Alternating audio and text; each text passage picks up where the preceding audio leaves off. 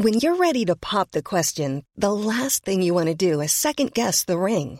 At BlueNile.com, you can design a one-of-a-kind ring with the ease and convenience of shopping online. Choose your diamond and setting. When you find the one, you'll get it delivered right to your door. Go to BlueNile.com and use promo code LISTEN to get $50 off your purchase of $500 or more. That's code LISTEN at BlueNile.com for $50 off your purchase. BlueNile.com, code LISTEN.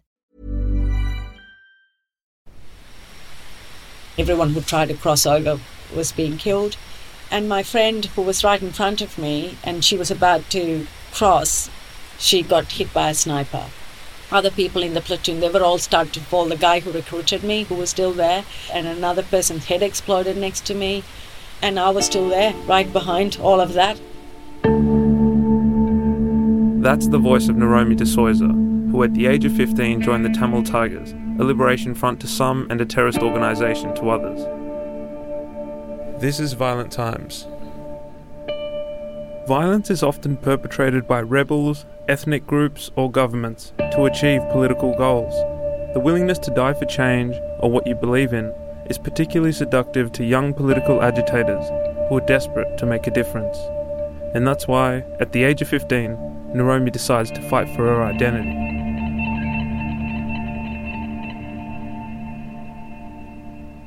There was no other option for me, and I felt that I needed to do something before I died. I didn't want to be just another victim, just another number, and I thought I'll do something. And that's why I wanted to join the Tigers. The Tamil and Sinhalese races are the two predominant Sri Lankan demographics, whose cultural divide clashed in a tense struggle and eventually a bloody war. But the Sri Lanka that Naromi was raised in was a very different place. The Sri Lanka that I knew as a child was quite beautiful, actually, and it's what you'd imagine someone who would live in a tropical island would have, the kind of lifestyle. I was born in the south in Sri Lanka, in Kandy, with hill country, and it was just a vibrant community with Tamils, Sinhalese, Burghers, who are the British descendants. So we've had a great community. I've had a very ordinary childhood. Throughout her childhood, Naromi craved a sense of adventure, and it was the State Library in Kandy that offered her a means of wonder and escape. There were two types of books that I really loved. One was Tintin, because of the adventure. He was so adventurous. He went to so many countries and did so many things that I was absolutely fascinated by. I even have a dog now, which is the snowy version of the same dog, because I just absolutely loved Tintin. Until I went to the north, in Jaffna, where my father's ancestors are from. Again, it started off fine. It was pretty normal. Then the war started, things completely changed. It all started in 1977, when the Tamil United Liberation Front were formed as a political party, driven to achieve independence through the ballot box. The front won every Tamil area seat, but the Sinhalese United National Party banned them from taking any of those seats in Parliament. Riots eventually broke out, and the violence against Tamil plantation workers led to the forced evacuation of 75,000 Tamils to the northern provinces. What started as an effort to gain a separate Tamil state turned into random acts of terrorism. In an effort to destroy manuscripts and records of Tamil heritage, Sinhalese vandals burnt down the library in Jaffna, the same library Naromi would spend the majority of her youth in, reading Tintin adventure stories. I was too young. I was only, 10, 11. And then when I was about 11 years old, the state library was burned down. This was done by the government forces, and they burnt the library because it was used by predominant Tamils. So it was used by them. And it's where I spent my time. So remember, it was the time before internet, before even television in most parts of Sri Lanka. The library was our way to the world. And I loved reading, and I spent a lot of time there. Only to find when the library just burnt down, I was quite shocked and thought, why would someone burn down a library? That is what actually inducted me into the whole idea of the ethnic conflict that was going on in Sri Lanka, and I became more and more aware of it. Around the same time, a 19-year-old Marxist named Vallupillai Prabhakaran formed the Liberation Tigers of Tamil Eelam, or the Tamil Tigers. Prabhakaran was a belligerent leader who exploited the ruthless nature of violence in his pursuit of a separate Tamil state. Every day we were experiencing bombing and shelling, so you couldn't avoid it. And then as time went on, we were living in the bunkers, still hoping there would be school, and our lives became completely disrupted. There was no other option for me, and I felt that I needed to do something before I died. I didn't want to be just another victim, just another number, and I thought I'll do something. And that's why I wanted to join the Tigers. Last year, the European Union took the Tamil Tigers off their terrorist list and evoked that old phrase, one man's terrorist is another man's freedom fighter. For 25 years, the Tamil minority desperately fought for an independent Tamil state, using guerrilla tactics that shocked the world. Whatever way you choose to read history, the brutality of the Sri Lankan Civil War is undisputed. Living in the jungle is not a pleasant thing, and it is not what I envisaged. I had here idealized, a militant fighting, living in the jungle and fighting the war, and I used to write poetries about it. But it was not poetic at all. And I also couldn't get over the whole death, all of the violence that I had just witnessed, people's head exploding and my friend dying. And I think it gradually came to me that they were definitely gone. I sort of couldn't reconcile that idea that I didn't say goodbye to her, and I wasn't prepared for her to just die before me. And I thought, how could people exist 1 minute and just be gone like that? This was a lesson that I suddenly had to learn. And, and I just did not want to be there. Naromi left the safety of her middle-class upbringing to join the Tamil Tigers and took up arms against the Sri Lankan government.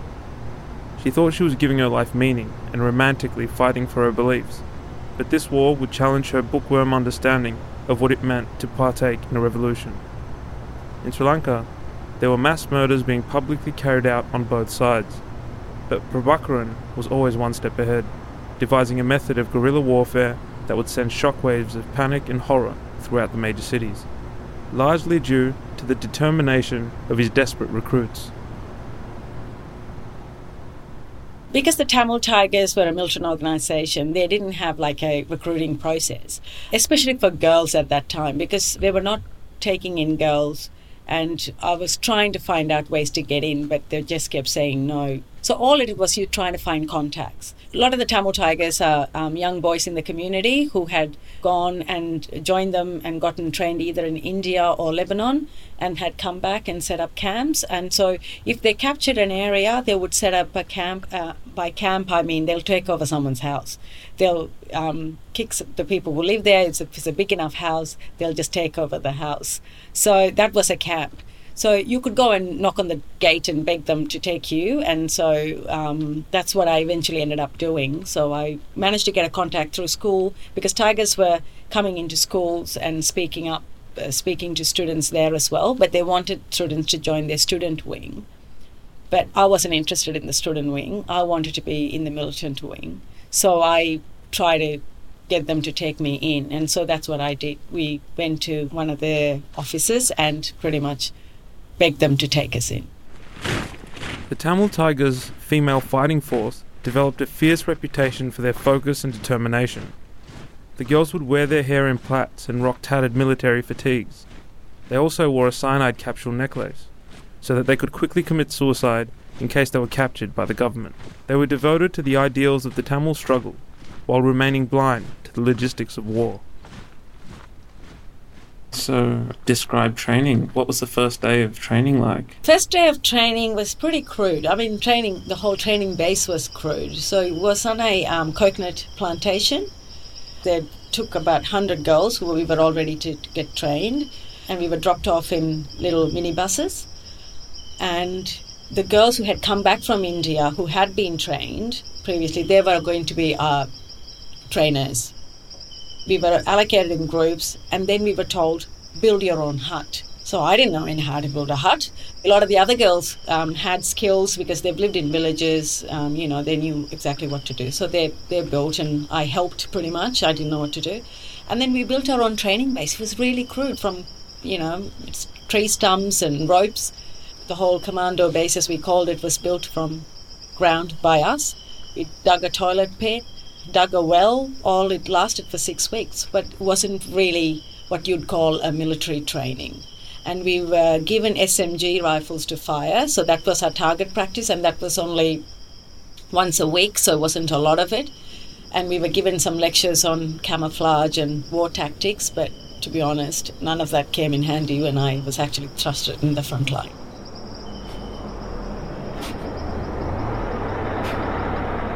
Most of the girls were resigned to fight to the death in order to defend what they claimed was their rightful homeland. Their all-female combat units fought on the front line of the offensive in the north of the country, with little to no experience in tactical warfare or violent combat. They were given assault rifles, but they were armed with hope. Did they train you in combat, like violence, or was it only rifles? All we were trained was for target practice and exercises. Run around the ground, do some basic training, physical training. So there was no training for any particular type of violence. But having said that, it was just during that time the Tamil Tigers had their first suicide bomber.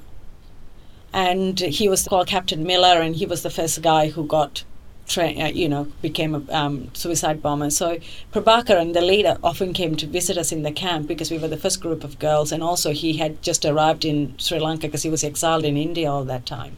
So he visited us quite regularly, and he talked about suicide bombers as the future. And he then asked how many of us would volunteer to become suicide bombers. Pretty much everyone was in agreement. They were all putting up their hands and, screaming out, "Me, pick me, pick me." Within the Tamil Tigers were an elite squad of suicide mission volunteers, referred to as the Black Tigers. The Black Tigers were responsible for the most ruthless and brazen attacks. Whenever there was a call for volunteers, more than 50 soldiers applied. The numbers eventually became so staggering that Prabhakaran was forced to create a martyrs lottery. Did you have any encounters with the Black Tigers? At that time, there were only men, and a lot of them were Prabhakaran's bodyguards as well. They did talk to us and said, it's an honor. It's a total honor to be chosen to be a Black Tiger. And that's what the girls wanted too as well. But one of the girls that I knew who trained with me, she was the suicide bomber to kill Rajiv Gandhi, the Indian Prime Minister. I knew her as a Noja. And again, I didn't know anything about this until, 2009, when I actually started to read about the Tamil Tigers or what they've done after I left them. So, so we did speak to Tamil Tigers and we knew them. The Black Tigers were responsible for executing a president, the head of the Sri Lankan Air Force, a Minister of National Security, an opposition leader, and the former Prime Minister of India, Rajiv Gandhi, as well as launching a brutal attack on the international airport in 2001, where the Black Tigers blew up half of the national airline's small fleet of jets. And I was just sitting there going, oh my God, I'm too scared. But also I'm Catholic. I'm thinking, as a Catholic, I can't commit suicide because then I'll go to hell. That was the only thought that came to me. Yeah, so that was one of those things, because he said it was the most effective tool against the enemy, where one person's life could claim so many others and have maximum impact. So if you're just one person in a frontline combat, you might kill somebody or not. But this way, you could kill so many. So it's the best thing that you could do. So a lot of them wanted to join, and he said, no, I'm going to watch you how you train and how you're going to develop as an individual within the group, and then I will handpick you. So it sort of also became an elite group that if you were picked to be a suicide bomber, or the Black Tigers as they were called. For almost 30 years, Prabhakaran's war for an independent homeland shifted from a struggle for liberation to outright terrorism. To his detractors, he was a ruthless terrorist who pioneered the use of suicide bombs. But to the thousands of fighters who followed him to their deaths, and to the millions of Tamils around the world who donated to his cause, the 54-year-old was somewhat of a demigod. Do you remember the first time you met the leader or you saw the leader? Yes, I saw him first time at the interview before we went into training. He interviewed each one of us. So he was sitting in a room and we all queued up outside, and we were told, you'll get 2 minutes in, don't say much, just listen and then walk out. When my turn came, I went in, and there was no electricity at that time, so there was a little lamp, and he was larger than life, and suddenly he's in front of you, and you were literally tongue-tied. He was quite encouraging. We went to private Catholic girls' schools, so he said, in your area we find it hard to recruit, so this is good, keep up. And so he just encouraged, but at the same time, while I was sitting there, I was getting bitten by bed bugs on the seat. There are the two things that I remember now when I think back. Most of the young Tamils said that it was a peer who convinced them to join. All of them went through some kind of indoctrination that was designed to create hatred of the enemy. There was literature, rebel radio, and television stations that broadcast justifications for volunteering. Most of the propaganda was aimed at children and adolescents. Model automatic rifles were attached on seesaws in children's playgrounds. The dead were glorified as martyrs in monuments, and school bands paraded at funerals that honoured dead comrades. Mother's Day is around the corner. Find the perfect gift for the mom in your life with a stunning piece of jewelry from Blue Nile. From timeless pearls to dazzling gemstones, Blue Nile has something she'll adore. Need it fast? Most items can ship overnight. Plus, enjoy guaranteed free shipping and returns. Don't miss our special Mother's Day deals. Save big on the season's most beautiful trends. For a limited time, get up to 50% off by going to BlueNile.com. That's BlueNile.com. All of that training and that motivation, it doesn't necessarily expose you to the reality of combat and war. What was that like the first day? I was very idealistic, and I had romanticized this whole idea of being a militant, fighting against oppression, against government forces who were so unreasonable. I was still in that same phase, thinking I'm just getting prepared, I'm going to go into this and fight. And it did not prepare me at all for reality. And the first day of combat was quite shocking because I did not expect what happened, because we were put in an area with lots of other boys and girls groups, and we were standing there facing, they said, the enemy is coming this way, you just cover that area, they come start shooting. So while we are waiting for hours, and we could hear gunshot at distance, and then the troops advancing, and the next thing you know, they told us, go sit down and have lunch. So we went and had some lunch, someone brought us. And then as we were walking back, suddenly we saw soldiers. We suddenly came face to face with them. And all they said was surrender. They screamed at us saying surrender. And before I thought, we're going to shoot at them, I turned around and everybody had turned around and ran. They all ran. So I started running as well. I thought, I might as well run. And it was a bit of a shock for me because I thought the Tigers always said they were a brave force that never showed their backs onto the enemy. And here we were. My first experience was running away from the enemy. Naromi quickly realised that the ideals and the propaganda she had fallen in love with were nothing more than a dream. They were outnumbered and outgunned. Do you remember the first time you engaged in combat? After that happened, we did come across soldiers and we were told to just fire. But I couldn't see anything. They said just keep shooting in that general direction. Looks like there are some soldiers, so you keep firing. So I did fire, and then the guy next to me said, you don't fire one shot at a time, you just do 2 or 3 at a time. I didn't know what I was doing, to be honest, because the training did not prepare us for that. So it was a bit, very disorganized. So for how long were you engaged in warfare? As Tigers lost control of the territory and the army gained, we were running. We had nowhere to sleep, so we would break into people's houses, and it came to a point we started sleeping in banana plantations and ate other fruit from other people. Conditions became very primitive, and we had lost all our belongings, and we ended up with nothing. So there was no footwear because we lost all our shoes. We had just the clothes we wore, and we were in those clothes for about a year. So the conditions were so primitive, and then we had to then exile into the jungles of Sri Lanka. Naromi spent the year essentially on the run and hiding in the jungles of Sri Lanka. They would spend weeks in complete silence, with hardly any food or sense of direction.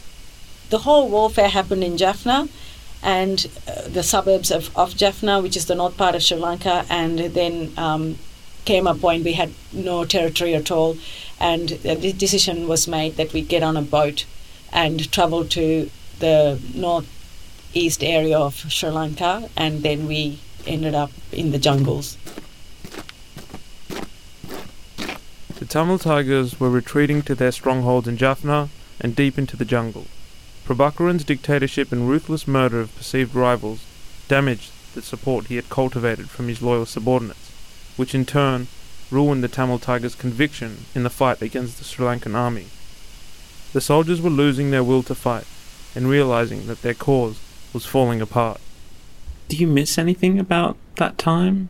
I miss those young people who had given their lives, and I think the fact that I'm here talking about them itself is the reason why I'm still alive, I guess, because they're forgotten.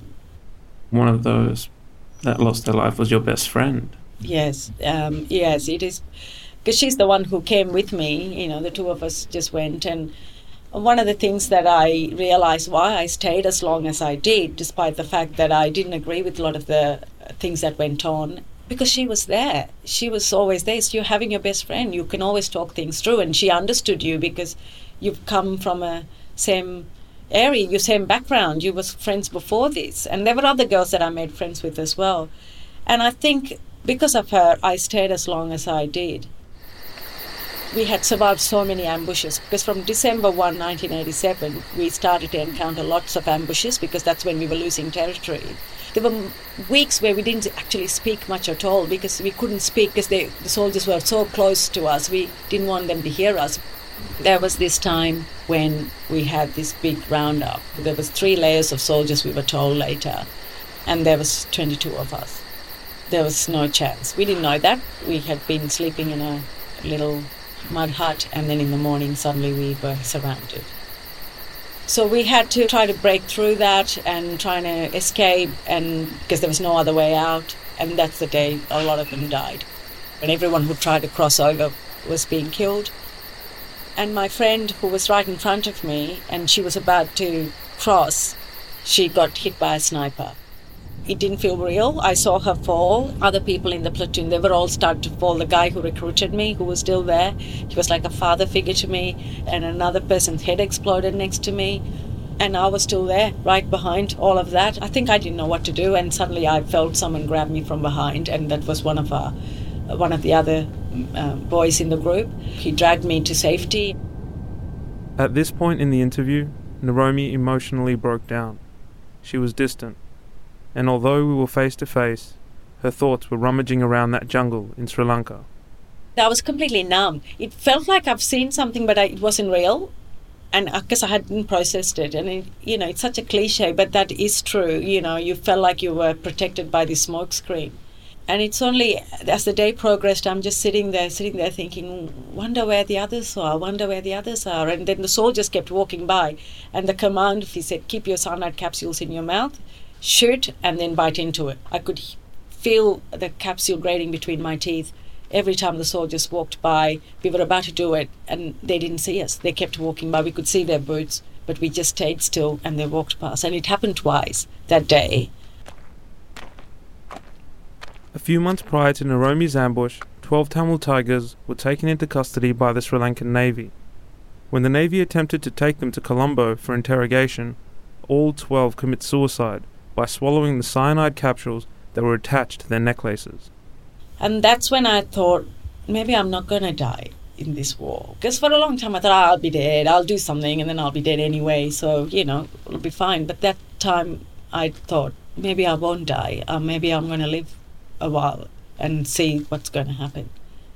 And that kind of then started to change, because I realized suddenly I've lost the will to fight. I lost the will to want the Tamil Eelam that we were after, the separate state that Tamil people were after, because I just started thinking, if people were going to die like this, what would be the point of we achieving something at the end when all the people we loved are dead?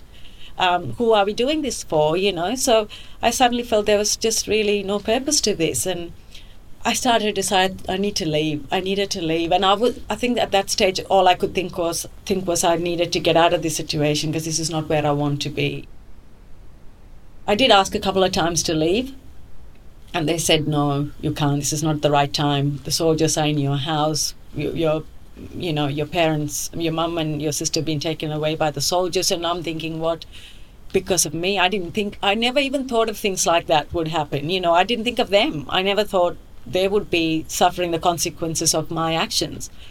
So that even made me feel worse. And then I had to then get on the boat to go down to the jungles. So I felt like I had no choice.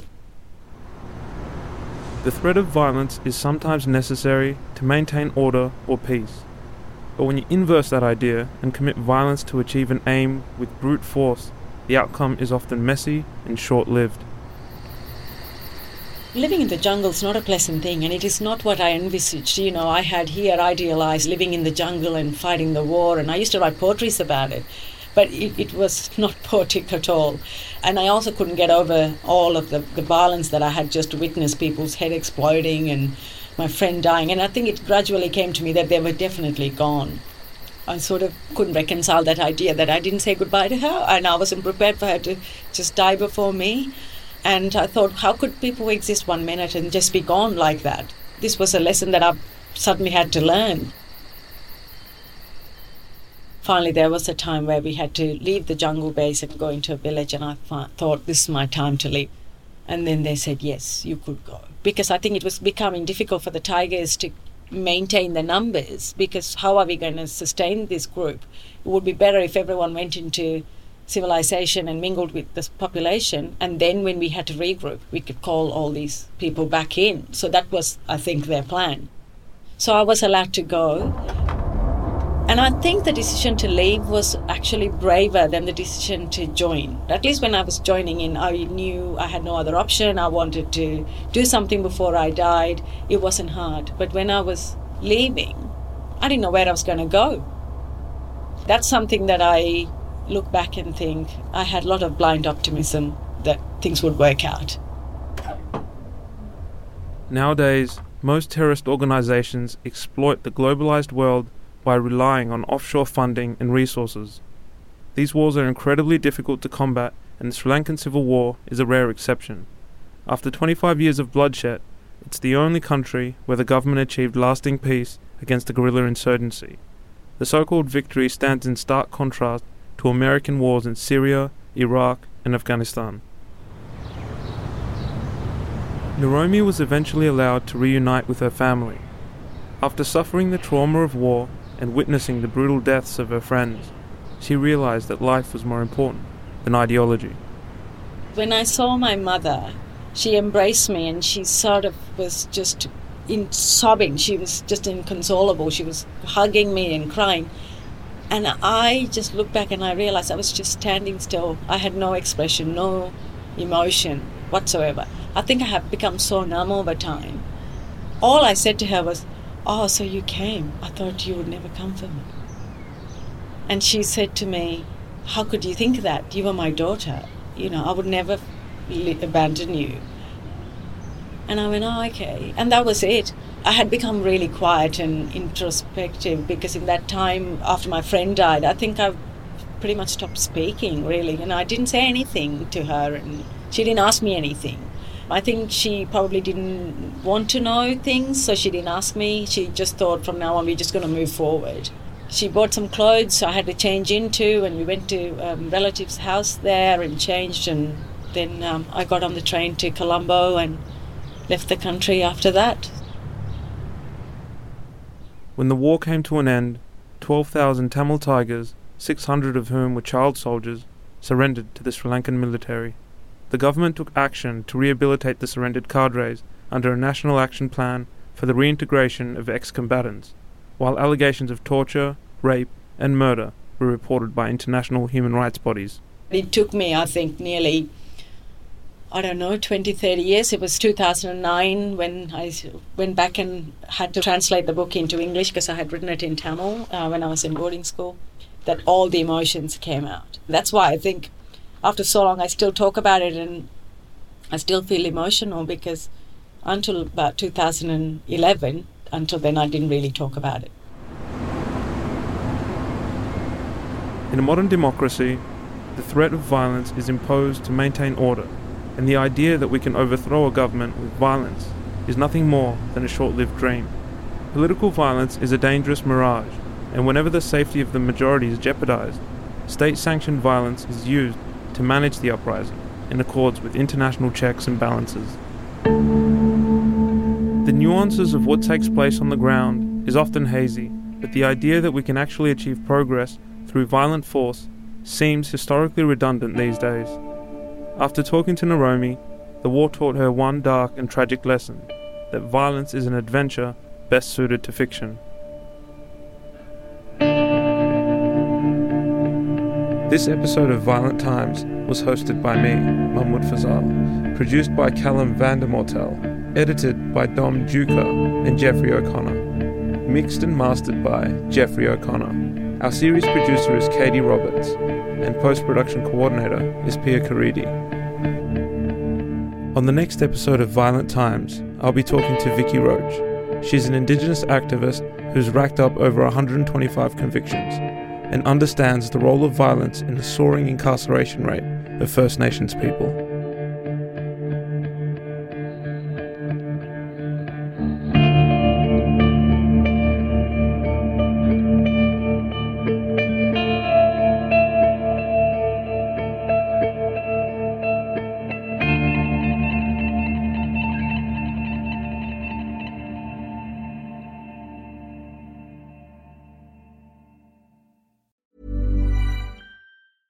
Selling a little or a lot? Shopify helps you do your thing however you cha-ching. Shopify is the global commerce platform that helps you sell at every stage of your business. From the launch your online shop stage to the first real-life store stage, all the way to the did we just hit a million orders stage. Shopify is there to help you grow. Shopify helps you turn browsers into buyers with the internet's best converting checkout. 36% better on average compared to other leading commerce platforms. Because businesses that grow, grow with Shopify. Get a $1 per month trial period at shopify.com/work. Shopify.com/work.